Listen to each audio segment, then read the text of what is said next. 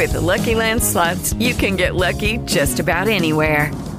This is your captain speaking. We've got clear runway and the weather's fine, but we're just going to circle up here a while and get lucky.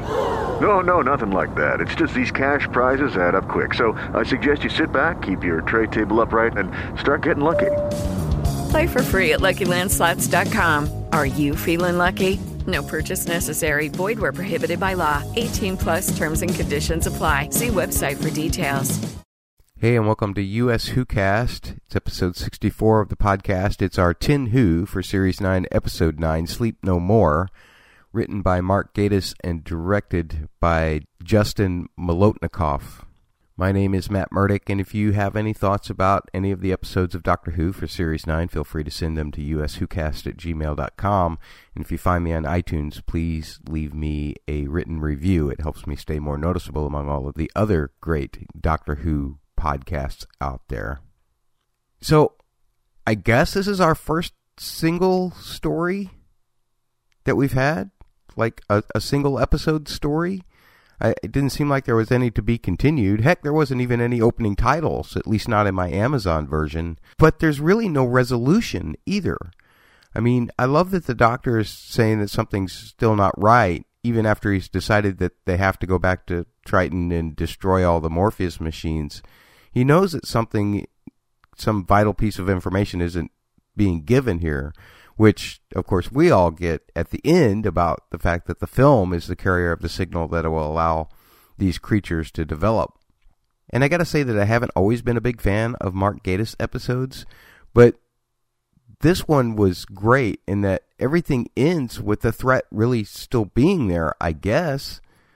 You have to assume that if we're watching the film, that this film has been found and that people are watching it. So something has to eventually trigger more of this stuff to happen. It does make me ask some questions, though, about what happened while the filming was going on. Did the Morpheus machines carry the same signal? I mean, were Clara and Nagata, were they actually infected, or were they not, unless they had seen the film? Was the film the only carrier, or did the machines carry them up to that point as well? I'm really not clear on that. The whole lack of resolution at the end kind of threw me off guard. So if you have any thoughts about that, please let me know, because I'm not sure that I'm able to think about this in any kind of logical manner. I guess I can think about the characters in kind of a logical manner. I wasn't really all that invested in them. I did like the 474 character. Rasmussen, I guess, was creepy enough. And given the result of the end of the episode, of course, is a fitting narrator for this. But I wasn't ever totally drawn in by him, either as a narrator or as the character he was playing. As for everybody else, well, Nagata was okay, I guess. But the rest of them, 5-minute red shirts is all they were to me, because I really could care less about them. The whole 38th century Indo-Japan thing was fine, I guess. There was that phrase that they kept repeating, the "May the Gods" line. That confused me why they were all saying that. I'm assuming that's their way of addressing each other, some kind of code, but I didn't understand the importance of it. I still can't figure out what the importance of it is, but it seemed important. And of course, I know that Gatiss loves his Shakespeare, so I was expecting kind of a Shakespeare quote somewhere in this episode.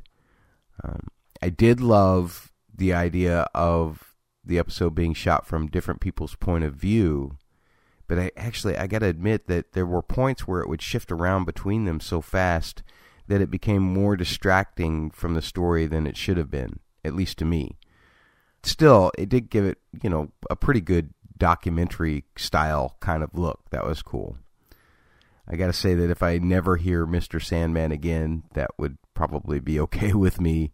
I was pretty much as fed up with it as the Doctor was after about the second time. And the thing that really annoyed me was the computer being programmed to open the doors when it was sung. That was the point where I was just like, okay, never do this again, Mark.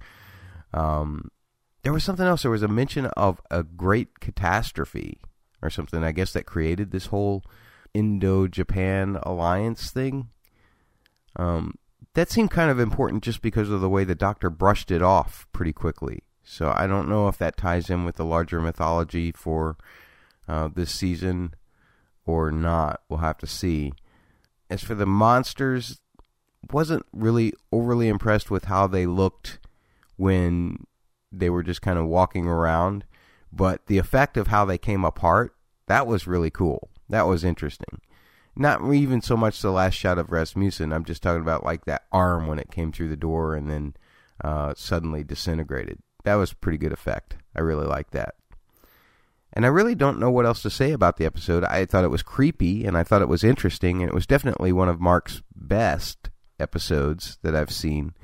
But I really don't know what to do with any of the information that was delivered, or if I should even put any weight into it, or if it's just kind of a one-off thing. The fact that it is a one-off makes me wonder, what was packed into this episode that I was supposed to get out of it that I didn't. And if you have any thoughts about it, feel free, again, to send them to me, uswhocast@gmail.com. As for a rating, this is a very solid episode. I'm going to give it an 8.3. And I do have an email from Mark regarding the Zygon inversion. Mark had written this, I guess, shortly after the episode aired. He said, I haven't read any reviews. I don't want to be influenced. But just from casual glances, this is getting a lot of praise. I think I prefer my Doctor Who to be a bit more sci-fi, a bit more high concept, which is why I think the opening story and the immortal girl story are better. But still, this episode was not bad at all. And the reason? The logic problems of the first part, gone. Rebecca Front as TV's most unlikely military commander, gone. Idiot troops, gone. Made up foreign country and sounds like a made-up, though it isn't, town in New Mexico, gone. Kate Stewart crossing the Atlantic faster than Littlefinger crossing Westeros, hooray. A great moment for Peter Capaldi. I didn't really believe Bonnie's change of heart and her turning into Osgood 3.0. She's just been humiliated and tricked, and she gets all good? Should we wait and see? Have you seen the synopsis for Heaven Sent? Okay, thanks, Mark, for the thoughts. As far as Bonnie goes, I have no idea. And no, I try not to read synopsises in advance. I will watch, of course, the Next Time thing, which was about the Face the Raven, I guess, episode coming up next week. But I tend to stay away from any of the synopsises as they're given, like at IMDb or at various fan sites. But thanks so much for your thoughts on the Zygon inversion, Mark. And that's going to do it for us here at US Whocast. Again, if you have any thoughts, uswhocast@gmail.com. This is Matt. Take care. Judy was boring. Hello. Then Judy discovered ChumbaCasino.com. It's my little escape. Now Judy's the life of the party. Oh, baby, mama's bringing home the bacon. Whoa, take it easy, Judy. The Chumba life is for everybody. So go to ChumbaCasino.com and play over 100 casino-style games. Join today and play for free for your chance to redeem some serious prizes. ChumbaCasino.com. No purchase necessary. Void where prohibited by law. 18+ terms and conditions apply. See website for details.